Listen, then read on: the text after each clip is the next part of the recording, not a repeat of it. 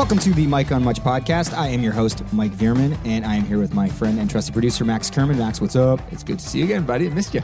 Good to see you as well. Shane is also here in the studio. We've been off for a month, Max. It's been a while since we've done a pod. Yeah, we apologize to the screaming fans on Twitter. Where is Mike on Much podcast? That was a hashtag that was trending. That was trending. For a solid month, I think. Straight. Wow. Yeah, I know. There's been a real groundswell of supporters that need the pod.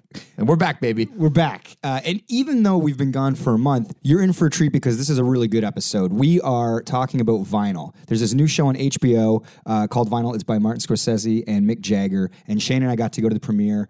We interviewed Bobby Cannavale and Terrence Winter, who also wrote Wolf of Wall Street. Yeah. And you're going to be hearing from those guys later in the show. We're going to talk about the premiere. But first, Max, what was going on in LA, man? So we had to take care of some business, band business. We're finishing up our new record, and it's being mixed right now by a guy named Mark Needham in LA. And Mark has worked with like Fleetwood Mac, Chris Isaak. He mixed the first Killers record. He mixed the Imagine Dragons stuff, Tokyo Police Club, a whole bunch of things. So we wanted to do like the last 5 or 10% with him so we could do all the little adjustments. And so Mike and I and the band went down. We also... I had some meetings just kind of around LA, and it was like 10:30 in the morning. Mike and I were getting a coffee at this cool coffee shop in downtown LA, and in walks in Emily Ratajkowski. From the Robin Thicke video. Hey. From the Blurred Lines video. Yes. And she was there, so I was like, holy shit. And was she wearing a top? yeah, she's wearing a big jacket and bell bottoms, actually. Did everyone notice her, or are people in LA beyond noticing these things? I think that's why people like living in LA is that no one really cares because there's a lot of famous people hanging around. And but she was with her boyfriend. They were like kind of smooching, and he was kind of an ordinary looking guy. Like you kind of expect them to be like with I don't know, like a male model version or something. Sure. But he seemed to be like an artsy kind of looking type. And but I wanted to say something to her. You know, I needed to have a story, and so she appeared on Lena Dunham's podcast. Wow. You know, Lena, and of course, and that whole podcast was about body issues.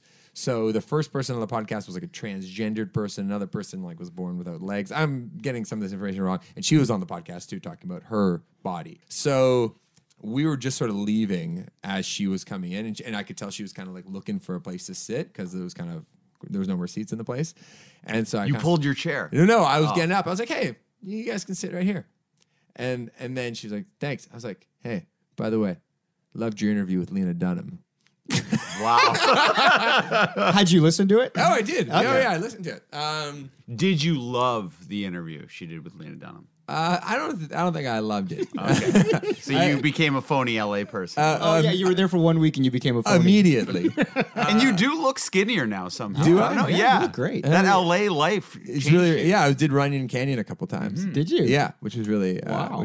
Runyon Canyon. Sorry, quick just story. before you get to that. Yeah. How did she respond to I love the interview? Oh, yeah. She said, thanks. And then walked away. So that was kind of exciting. And then the other thing that happened when I was down there, so Mike left on Saturday, and I don't really know. Mike from your band. Mike in the band, and I had to stay a couple extra days. So I don't really know anybody down in LA. I know a few people, and one of them is our friend Matt Unsworth, and he listens to the pod. Shout out to Matt. Hey, all right. And we go over to Tim McAuliffe's house to watch the Super Bowl on Sunday. We're both like very hungover. Former pod guest. Yeah, and Tim McAuliffe is a comedy writer for Last Man on Earth, wrote for The Office, Fallon, Tonight Show, whatever. Walk in the room. Who's there? Fallon. Nope. Oh, Will Forte. Nope. Oh. Nathan Fielder. Oh, no. To save this for the pod. That's even crazier. Yeah. That's fucking nuts. I know. So and Matt didn't tell me he was going to be there. I just sort of like Wow. walked in Tim's house. For our listeners, Shane is a massive Nathan Fielder fan. And Nathan It's the Fielder is funniest Nathan show in the world. Nathan For You, which is an amazing show on the Comedy Network, and he's a Canadian guy, and I think I told you about that show before. You maybe. were the first one to see it years ago. I remember you Yeah. were like, have you guys watched this Nathan For You? And you were talking about the poo ice cream. The Pooh ice cream. Yeah. Yeah, and I was like, what the hell is he talking Yeah. about? And then finally we got it at Much, so we started seeing it. It was like the funniest. Yeah, it's like a Charlie Kaufman prank show. Like he's genius with his pranks. Oh my God. So it was cool. So we went. So it was basically like Matt, his wife, Tim, Nathan and another guy named Eric, who's a comedy writer too. So it was a very small thing. Yeah. So, but I didn't like acknowledge that like I knew who he was because I didn't want to like be the fanboy. So you go out of your way to fanboy with Emily Ratajkowski. Yeah, but I feel like doing that to Nathan, not that I know him at all, would be even weird. I would Sure, have I would gone have played it nuts cool. on him. Really? Yeah. What would you? So I you was would've- getting McAuliffe to text Nathan to find out when his birthday is because I'm trying to figure out a mystery because I think we share the exact same birthday, May 12th, 1983. Oh, crazy. But on his IMDb, it doesn't say that. It says like February or something. Okay, weird. But I have behind the scenes footage of him. Like I went through like our work archives and watched how he acts like before and after an interview. And he was like, "Oh yeah, my birthday. I was born on Mother's Day." He's like, "Yeah, it was May 12th."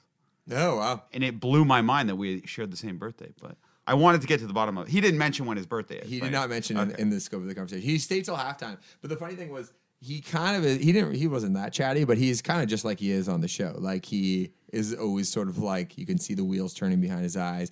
Like Unsworth's wife said, like, are there going to be any other girls here, Tim? When's your wife coming down? Like, it's just me, and where are the guys?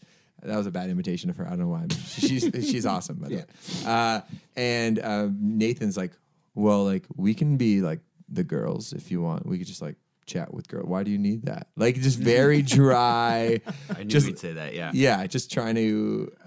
Anyway, and there's a couple of instances I forget what he said, but it was I could just like tell he was like thinking about bits on his show. And then I've watched the most recent season since, and it is so funny. Speaking of Matt Unsworth, I got to invite him to the bachelor party. I don't know if he's going to come. So what we're talking about is Mike Veerman, our host, his bachelor party. Well, speaking of the wedding, actually, so Danica has like this massive wedding party. It's like 8 girls, and I've got like my guys. But right here on the podcast, because I'm expanding my wedding party, Max, I wanted to ask you, do you want to be in my wedding party? Ah, really? Dead serious.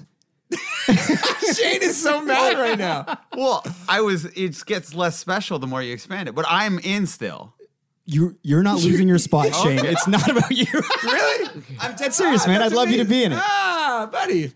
That's so nice. Thank you. Of course. I'd be honored. Yeah, we've become so close over these last few And years. she has 8 girls. She's got 8 girls.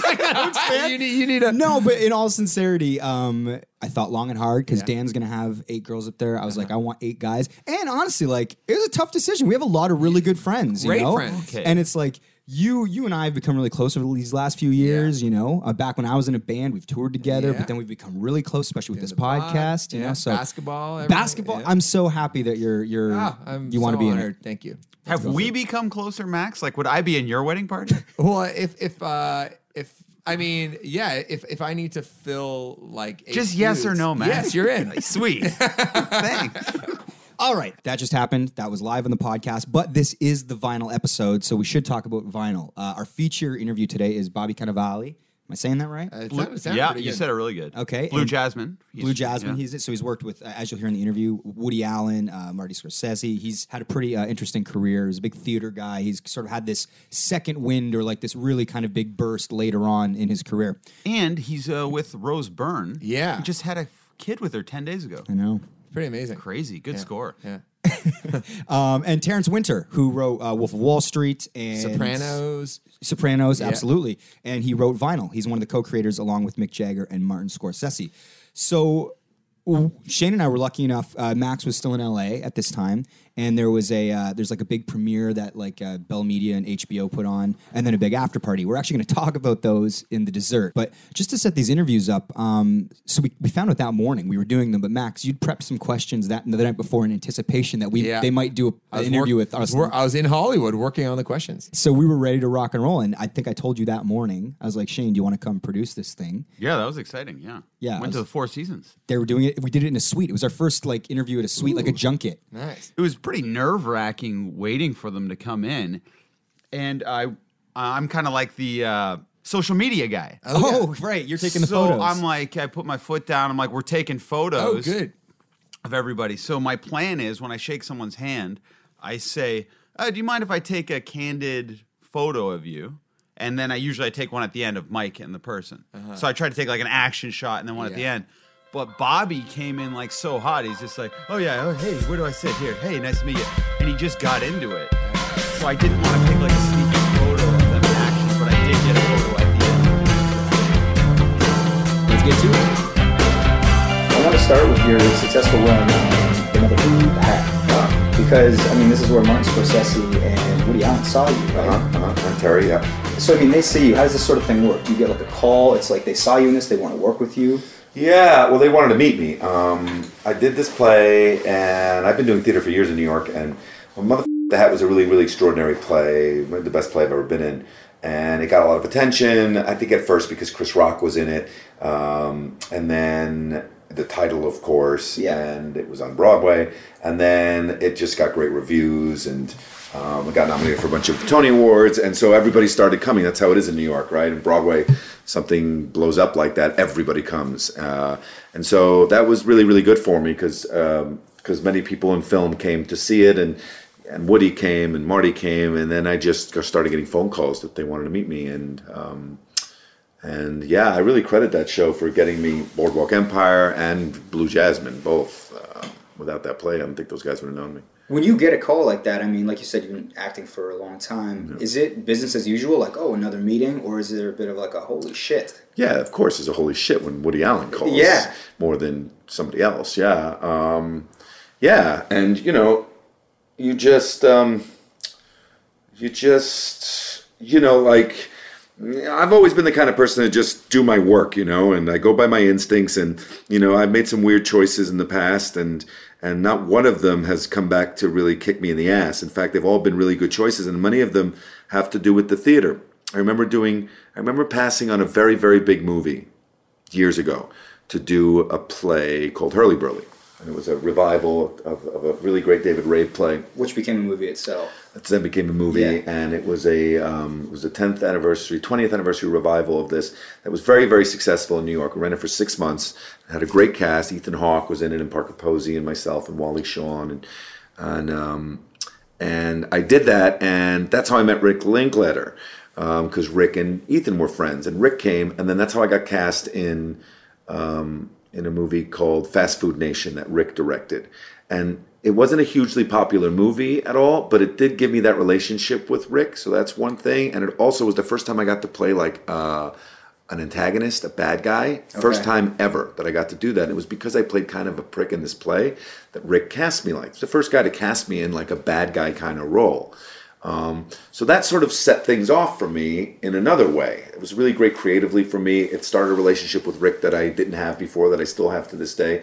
And so like, my whole thing has always been to just like follow my gut in terms of the roles that I pick and let the chips fall where they may. And usually it's worked out pretty good. And usually when I pick a play, usually good things happen for me in other mediums. It serves you well. I usually well. end up getting a movie, or I end up getting a show like this.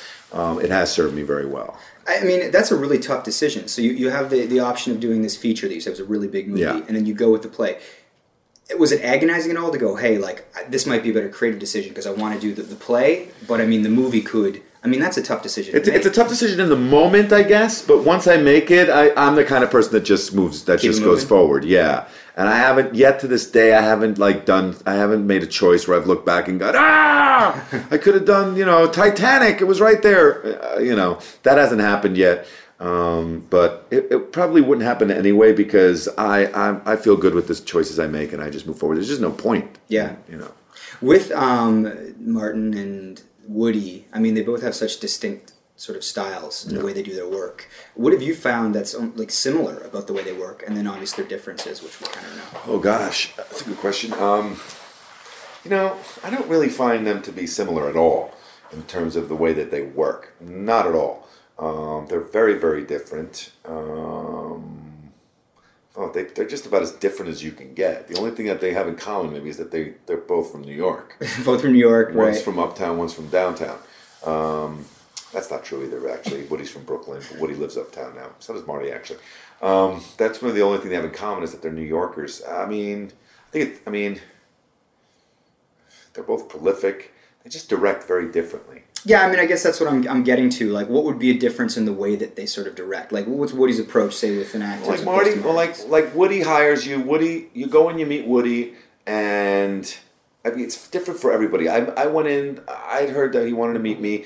I didn't know anything. He's very secretive. He doesn't let you look at anything. There's no script. You just go in. They tell you the meeting might not last more than a minute. They tell you don't even take your coat off. And then I went in, and he was really, really nice and very different than what I'd heard. And and he was like, just looked at me and smiled and grabbed my shoulders and he said, "Oh, you're big, you're really big, you're perfect, you're good for the role, you're big. I saw you in this play, you're really good in it." And then he said, "Well, can you give me 3 weeks in July?" And I was like, "Yeah, sure. What is it?" He goes, "Oh, I'll send you the script." And then they send you the script, and then you don't talk to him until you show up on set. There's no rehearsal. There's no discussion. You just when he's ready for you, you just show up in costume, and he tells you where to walk, and he doesn't really there's no chit chat. So all your character work, is that you sort of like? He expects you to bring the character. He trusts you. He's very good at casting, and he just trusts that you're gonna know what to do. And he doesn't really like a lot of questions. He doesn't like a lot of actor talk. Yeah, motivation, background. Yeah, doesn't like it. Likes it better when you don't ask questions. And then he likes to wrap in time for dinner.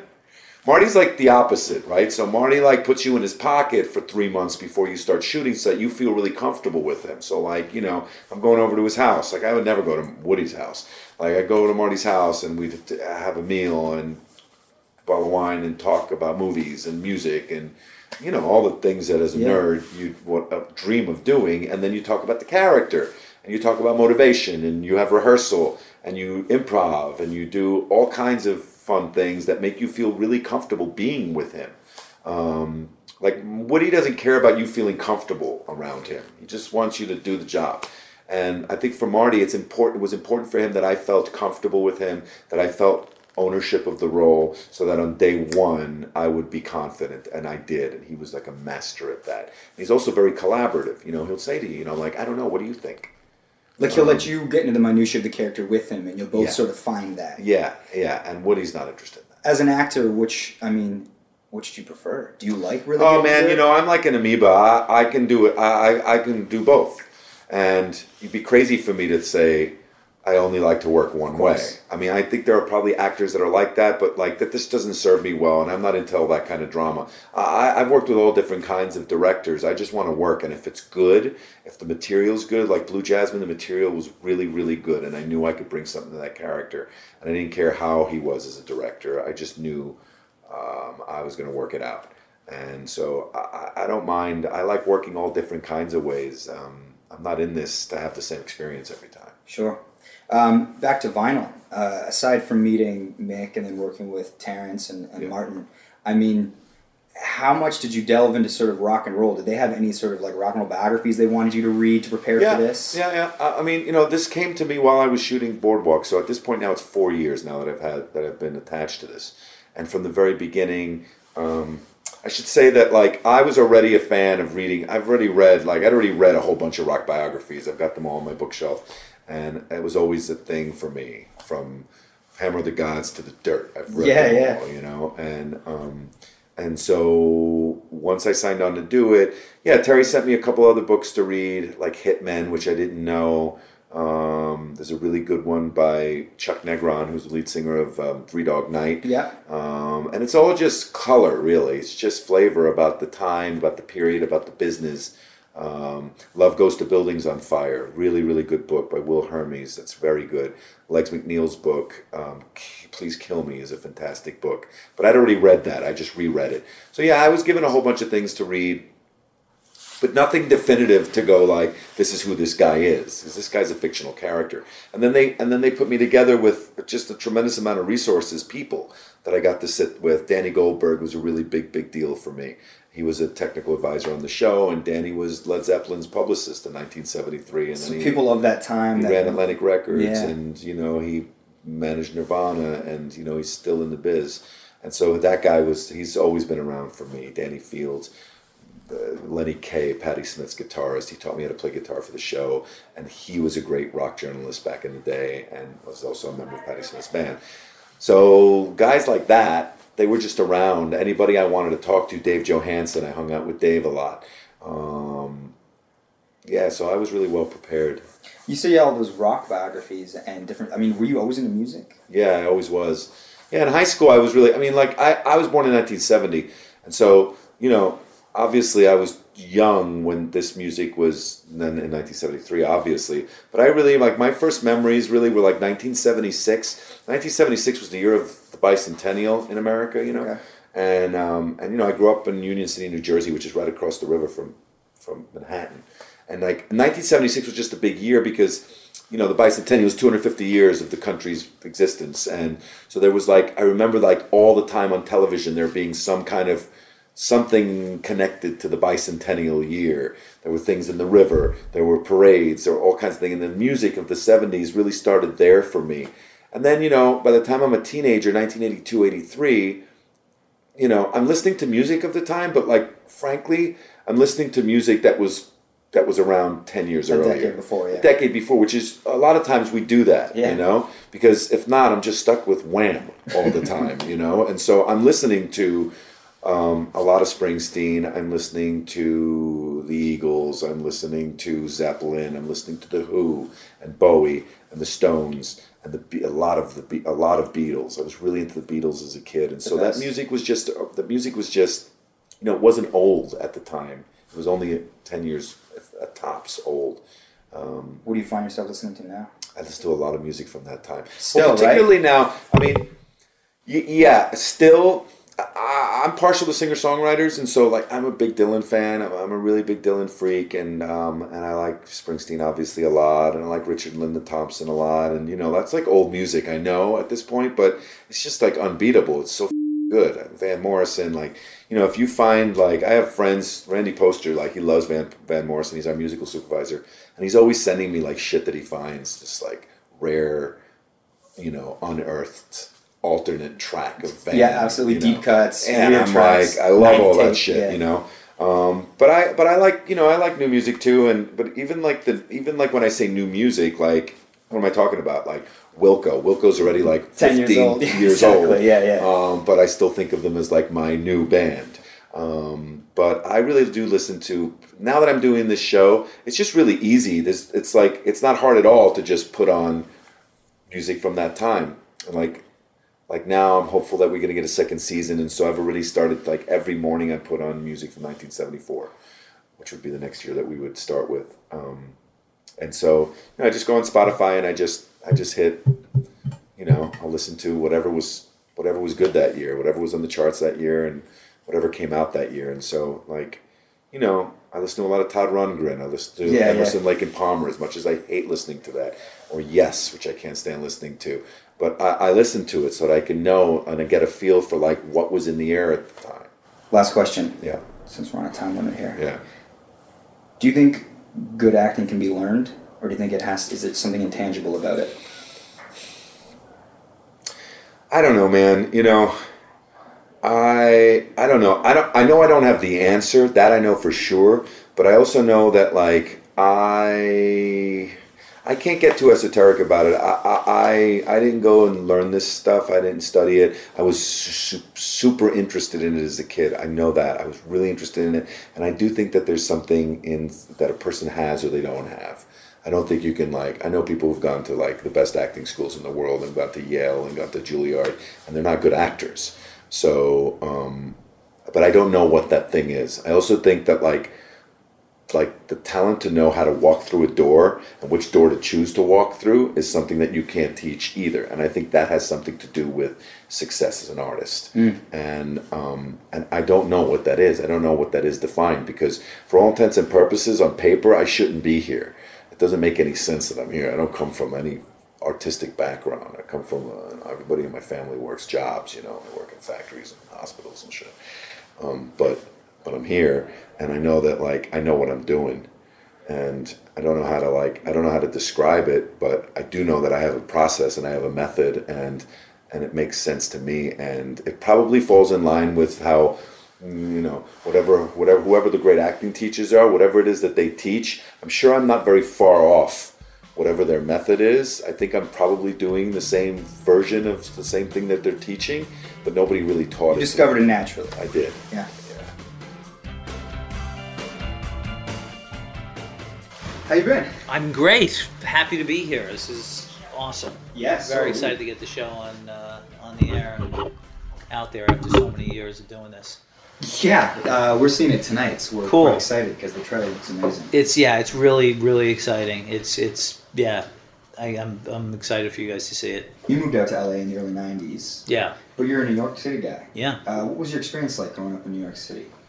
I grew up in the New York City that is depicted in this show. I was 13 when this series takes place, so it was crazy. I mean, New York was a vastly different place than it is now. Having nothing else to compare it to, though, growing up there, you don't know how crazy it is until you can get some perspective on it and look back, like now, and you go, wow, that was nuts. Crime rate through the roof. The city was near bankruptcy. The infrastructure was falling apart. They didn't clean up drugs Times everywhere. Square yet? Times Square was total disaster. Not even remotely cleaned up. But it was a really fun, exhilarating place to hang out. When you were a teenager looking to get into trouble, there were plenty of places to do that. So, by 74, 75, I was taking the subway in from Brooklyn and wandering around the Village and around Times Square with my friends, and it was pretty great. I mean, it was a pretty amazing introduction to the crazy people I now write about. Yeah, well, I mean, speaking of that, growing up, when did you sort of definitively know you wanted to be a writer? I knew in my heart, probably in my early 20s, but I didn't have the balls to do anything about it until my very late 20s. I took what was the much more safe route and went to law school and practiced law for a couple of years and was just miserable, and just finally got to the point where I said, you know what, I just didn't want to get up and go to work in the morning. I just felt like I needed to be true to myself. And once I was able to say that out loud, everything changed for me, and that's when I said, I'm moving to LA, I'm going to give this a shot. And I quit my job, packed up, moved to LA, and it was great. Everything changed. I mean, it was so much better to have a clear mission, to really know what I wanted and go for that specific thing, rather than kind of just meander in a career that was kind of the safe thing to do. Yeah, to feel passionate about it. Yeah, it made all the difference. Yeah, I mean, I would never be good at being a lawyer because I didn't care. Yep. But the writing thing was something to this day, it still doesn't feel like a job to me. This is what I want to do. So, the fact that it's actually, that I actually make a living at it, sometimes I laugh, so I find myself in situations. I was telling somebody recently, I was in a Electric Lady Studios watching David Johansen re-record Personality Crisis and saying, I can't believe this is my job. Yeah. I'm working right now. I'm getting paid to do this. It's David Johansen. If somebody invited me down here to watch this, I'd say, wow, what a cool thing. And this is actually how I'm spending my day working. It's pretty great. It's hard, I think, for a lot of people, even creatives, to leave a secure thing, like you said, a career in law. Yeah. Did you have a gig lined up in LA? No, or was it nothing. I didn't know a soul. I had nothing. All I knew was I was going to make this work. Failure wasn't an option. I was heading out there, and I got an apartment. I got to share in an apartment, like a room, and then got a day job, sort of as a paralegal. I took my law degree off my resume, and I just wanted to spend, I needed to be home by 5:30 so I could write at night. I knew I needed as much time and brain power to focus on that, and I lived like a monk for like 2.5 years before I got a paying gig as a writer. With Vinyl, how did the discussions sort of start? Like, you co-created this, obviously, with... Yeah.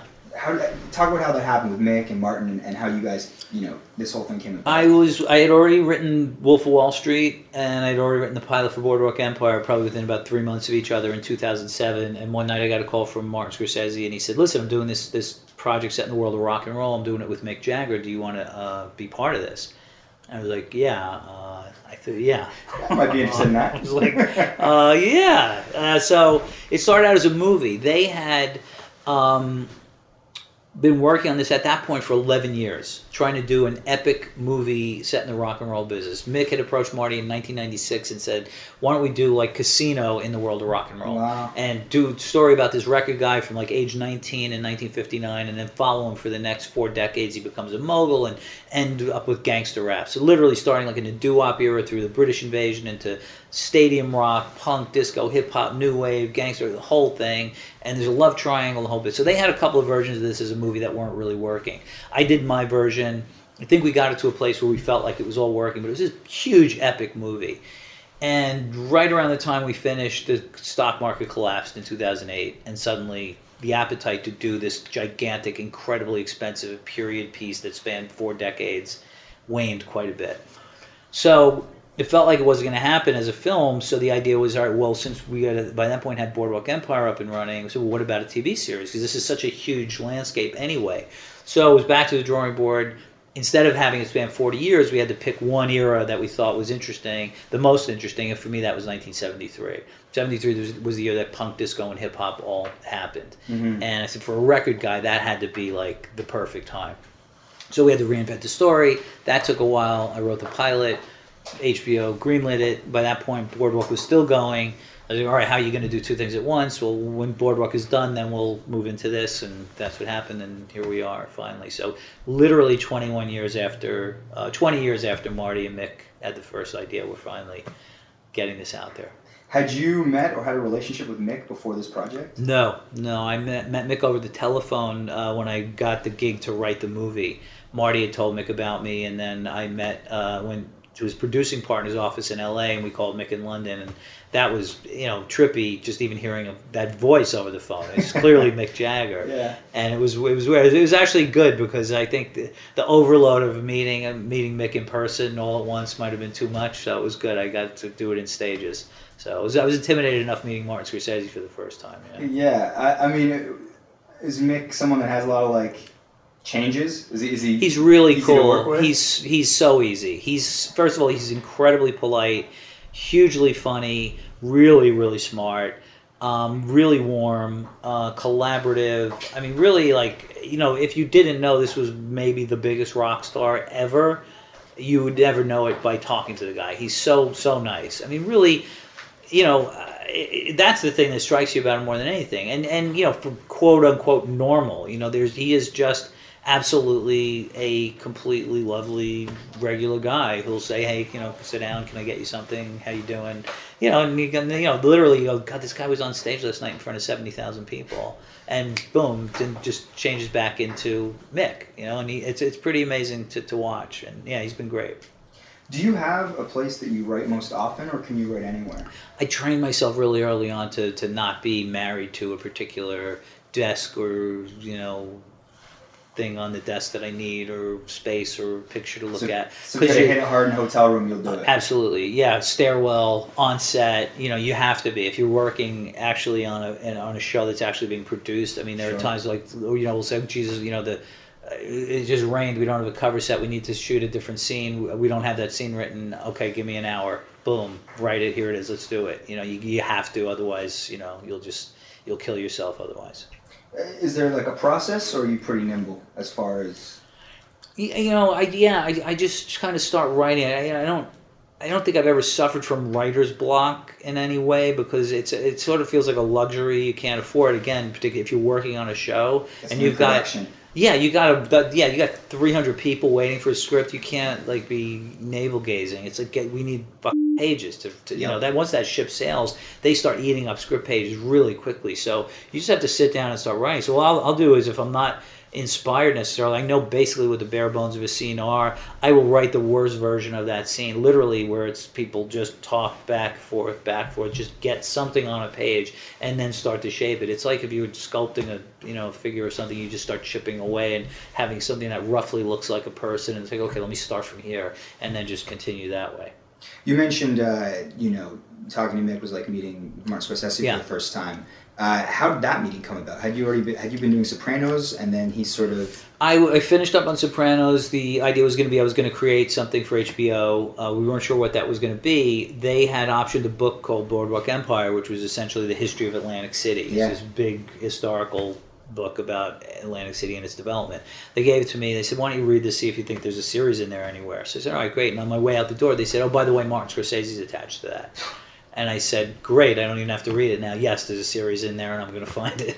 And I went home, and I said to my wife, they just handed me a TV series. If I figure this out, if Martin Scorsese is truly attached to this and I figure it out, they'll do it. There's no way they're not going to do this.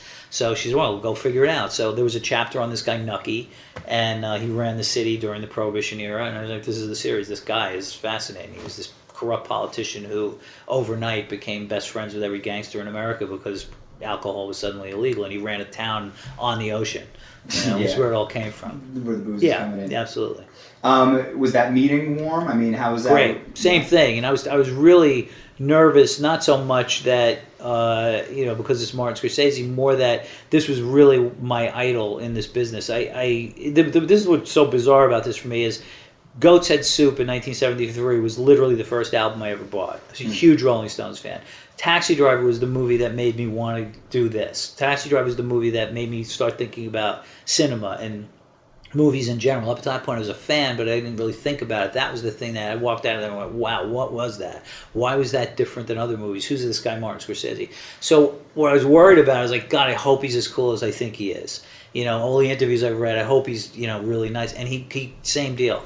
Within 5 minutes, like laughing, telling stories, felt like exactly the guy I hoped he had been, and that's exactly who he is. Really collaborative, really funny.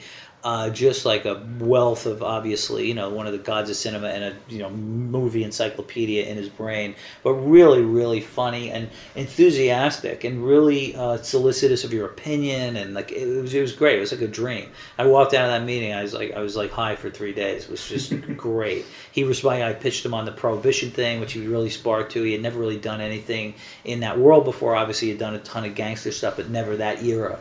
And we just clicked on that right away and just started going back and forth, and it was great. With the stories that you tell, there's, your stories have dealt with murder, sex, drugs, across the board, cinema, television. Where do your primary sources for those stories come from? Are they nonfiction in the news? Is it books? Is it your imagination? Where do you source just a little of everything. I mean, I think it starts from just having grown up in Brooklyn. I mean, I kind of grew up in and around an area that had guys who were not dissimilar to the characters on The Sopranos. So sort of by osmosis, I sort of understood how those guys talked and acted and thought.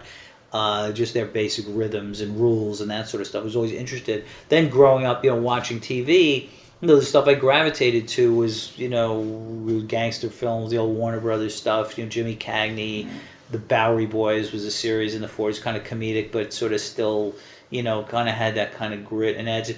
Crime just always fascinated me. I was really interested in con men growing up for some reason, and then as I got older, I started to learn more about the mob, and The Godfather certainly was something that was huge, and then just something I was always interested in about, and just understood.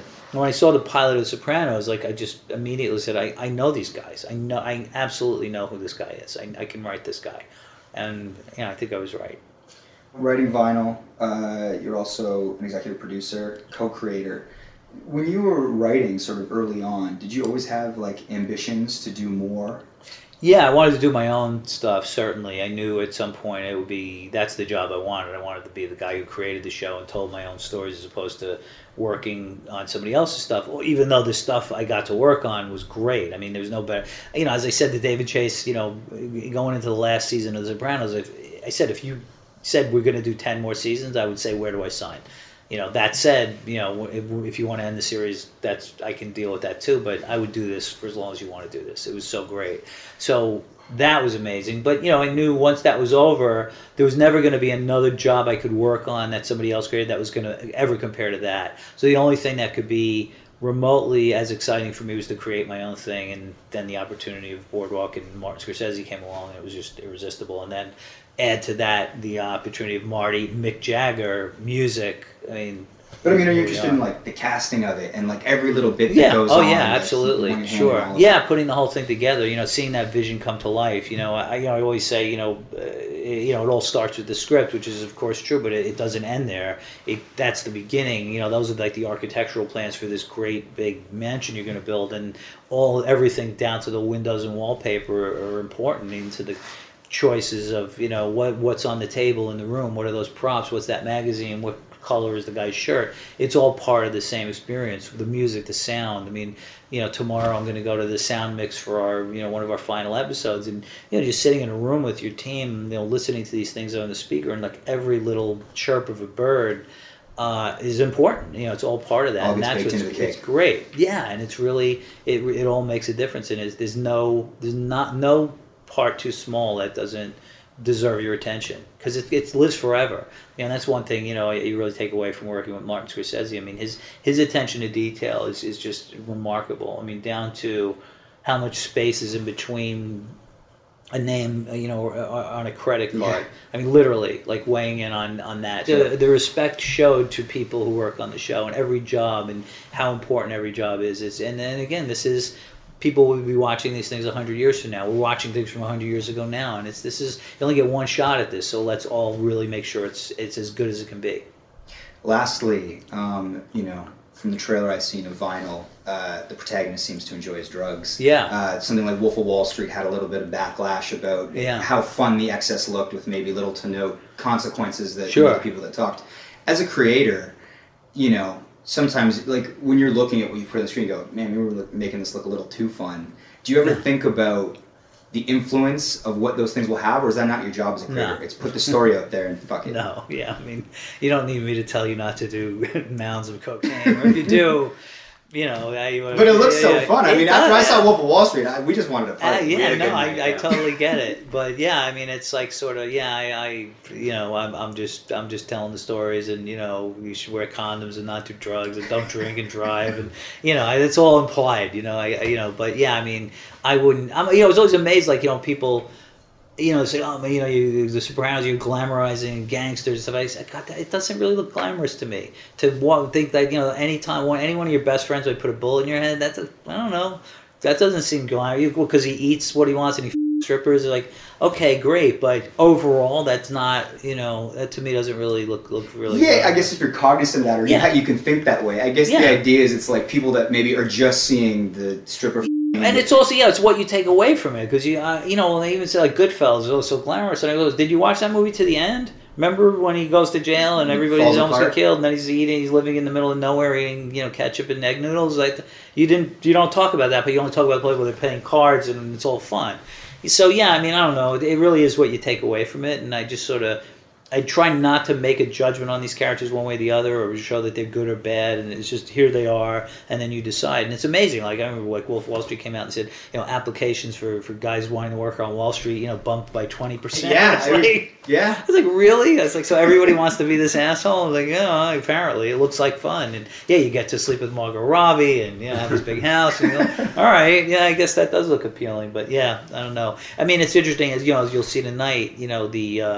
I think the drug use depicted in Wolf of Wall Street, was probably more playful. This is a little more desperate, and there's a guy who's kind of really fallen off the wagon. Medicating himself. Definitely self-medicating in a way that's kind of painful. So, but it's still fun. I can't wait to see it. I'm excited for you guys to see it. Yeah, it's really. I'm really, really excited to get this thing on the air and share it with the world after 11 years, whatever it's been. So that's the interview. One of the cool perks about doing this was because we did the interviews, we also got to go to this like exclusive screening with like all these sort of VIPs. So Shane and I brought our ladies, and we wore like blazers. We were supposed to walk a red carpet, which is kind of hilarious. Yeah, that was very nerve-wracking. To the screening of Vinyl that was at TIFF. TIFF Lightbox in like a beautiful theater, and Okay. So we're gonna do that. And then afterwards, there was a big party at the Horseshoe where Sam Roberts was playing. That's right. Yes. So basically, we were supposed to be on the red carpet for like 6:40, but Shane and I were already pretty like trepidatious in the sense that we're like, we're going to walk on the carpet, and people are going to be like, who the hell are these guys? Yeah. Because there's people they're interviewing as they're walking down the carpet. But I think most red carpets, there's like 3 people that people actually recognize, and there's a lot of just like... Filler, people who are affiliated with the show. But what would we say? Like, hi, I'm with a podcast? Yeah, I have no idea. Yeah, I guess so. Really? Yeah. And it's like, how are you associated with the show or whatever? We're just here to watch it. Like, all right. Now on E-Talk, Mike Bierman dishes. It's like, he came to watch it. So we boogie down there. We kind of walk in. We look at the red carpet, and we're like Bobby Cannavale's on there, and Terrence Winter, and like Sam Roberts, and those guys are kind of waiting to get put on. And they're like, the red carpet's backed up a bit, so it's going to be a little bit. But we kind of lost our nerve. So we check our coats. We go up. We get our seats. What were your thoughts on the show since you're our... Well, like, yeah, not that I would want to, but I'm just saying, are we allowed to trash it? What are we supposed to... Yeah, well, okay. Well, like, do you have to give it a glowing review? No, let's walk through this a little bit because on one hand, the show is put out by Bell Media, and Bell Media is like the distributing company for HBO and this podcast. And we got, the interview via those channels, and we're grateful for them. But the reason why we have you on the show, Shane, is to give an honest take. We street cred. We don't want to be compromised as journalists, because that's what we are, right? I am. Okay, so we'll let you, get in trouble. So go ahead and let's hear what you think of it. Well, okay, and I'll say this: I read some reviews, and they're all super glowing. There was 40 minutes where I was just like, okay, this is kind of boring and monotonous. It kind of reminded me of The Big Short. Again, not a popular opinion that I didn't like that movie. It was overwhelmingly popular, so it's just one man's opinion. Yeah. But Andrew Dice Clay was awesome in it. I thought it was the best, and he was also in Blue Jasmine. Yeah. It was the best I'd ever seen him, and when he was on, I was really engaged with the show. So for that, it was definitely worth seeing. Everybody in it I thought was great. Bobby Cannavale, Olivia Wilde was fantastic. I think it was done really well. And if you're a fan of Martin Scorsese, who directed this first 2 hours, it's very much him, and I enjoyed it, like, for sure. Mm-hmm. Okay, but let's get on to the after party, because I want to hear who you drunkenly talked to, basically. So we go to the after party at the Horseshoe Tavern. Yeah, and I didn't eat either. And when you go to these catered parties, usually the person comes out with hors d'oeuvres, but you never get enough. Yeah. And they take forever, and the shit's always gone, and you got to wait by the door where the hors d'oeuvres come out. This was correct me if I'm wrong, Mike, the best service I've ever had in my life. This was one of the best parties. Like, you've done the MMVA after parties at the Horseshoe. They put up all vinyl artwork on the walls. Oh, wow. All on the thing. It was catered. People are bringing me rum and Cokes. Wow. So it's their fault. That's if you know me, that's not a good idea. But yeah, it was really well done. And then Sam Roberts' band came out, and they did a 45-minute set. Like, it was an impressive party. That's amazing. They went all out. It was awesome. So, like at these events, I get too drunk. I always wake up with a bunch of texts with like promises and shit that I make. Like when I get excited, right? Like I start like bragging a lot or something. Like remember you played Soho House once? Yeah. And then you thought it would be a good idea. Like I was giving Nick, your band member, the finger all show. Yeah, and like, you, Nick. And you were like, look at who we have here. This guy directed one of my music videos. Oh, yeah. But it gave me so much attention, and everyone wanted to talk to me in my own head. Yeah. So I got so bombed that night. I woke up and my phone was filled with gigs. This guy was like, okay, Shane, we're going to have you show up at 8 next Friday. You're going to film the whole thing. You're going to edit it. And I had to like back out of all. I promised. So this happened at the Soho House. Yeah, corporate videos, music videos, comedy skits. I was telling people like I do it all. So I wake up after this party, like I know I annoyed the shit out of Greg Stewart. Like I was just talking his Greg ear Stewart off. is Greg Stewart, actually, yeah, he's a big supporter part of this pod. Yeah, yeah. He gets his guests. He does a lot for this pod. Yeah, so Shane, been what did you do amazing. to Greg? Yeah. I guess I kind of felt like I was a celebrity or something because people are like mentioning the pod, and I'm at this VIP event, and You're I'm just feeling really like a big deal. like talking about how we're like Howard Stern and we're authentic or something. Oh my goodness! And Greg's just like, oh my god, like I can tell, like when you're drunk. And you can see someone, and they're like, okay, like you can't stop yourself. Yeah. But like you're running on some crazy drunken autopilot, and you're like, tomorrow I'm going to regret this. Brutal. So, and then Brandon Canning from Broken Social Scene was there. Oh yeah. And Mike was talking to him for a little bit, and I was like, I just pushed Mike out of the way. I'm like, hey, I read your book, man. I was like, it's like this book is broken. And I'm like, yeah, you did a lot of stuff in Hamilton. He's like, no, we didn't. And I'm like, yeah, you did, man. I read the book. And I'm like telling him what he did. And then I woke up the next morning with text from Brendan. Yeah. Sorry, my good friend now. But so you exchanged numbers with him? So are you working on a music video for him or something? I know I was like trying to get him as a guest or telling him like stuff. Like I can't even say. All I know is his text was like, "This is Brendan. I know I forced him like text me now kind of thing. Yeah, you would totally do that. So too. he was like, "You're never going to remember this, but here's this," and he sent me like a little message like that. Oh, nice. But I'm hugely embarrassed, obviously. Yeah. You were probably inspired by watching Vinyl and all the partying and excess in the show. That's a problem too. And same thing happened when I watched Wolf of Wall Street. I was like, let's get party or whatever. I said, let's do cocaine, but we get that. That's it. That's the episode. We're so happy to be back to the regular schedule, so you guys can look forward to more episodes and more great guests. We've got interviews in the can, ready for you to hear. We love hearing from you on Twitter. Also, rate the show on iTunes. Leave us a comment. Any feedback is welcome. And our Instagram's going to start blowing up because I'm taking a lot more photos. Good. Mike with every guest. I heard Instagram you can swap profiles. On Twitter you can They've updated that now? They've updated it now. That was one of the reasons why we don't Instagram enough. It's because it was just signing in and out of our Kells. Our own, exactly. A real pain in the ass. But now I think you can jump around. And where can you find those, Max? Mike on Much on Twitter and on Instagram. All right. A huge thank you to Jenna Gregory. It's jennadoodles.com. And a huge thank you to our friends at Bell Media. We love vinyl. Yeah, thanks for sending us a premiere. It was fantastic. Tune in. The Mike on Much podcast is produced by Max Kerman, and I am your host, Mike Veerman. See you next week if we don't die on the weekend. Woo!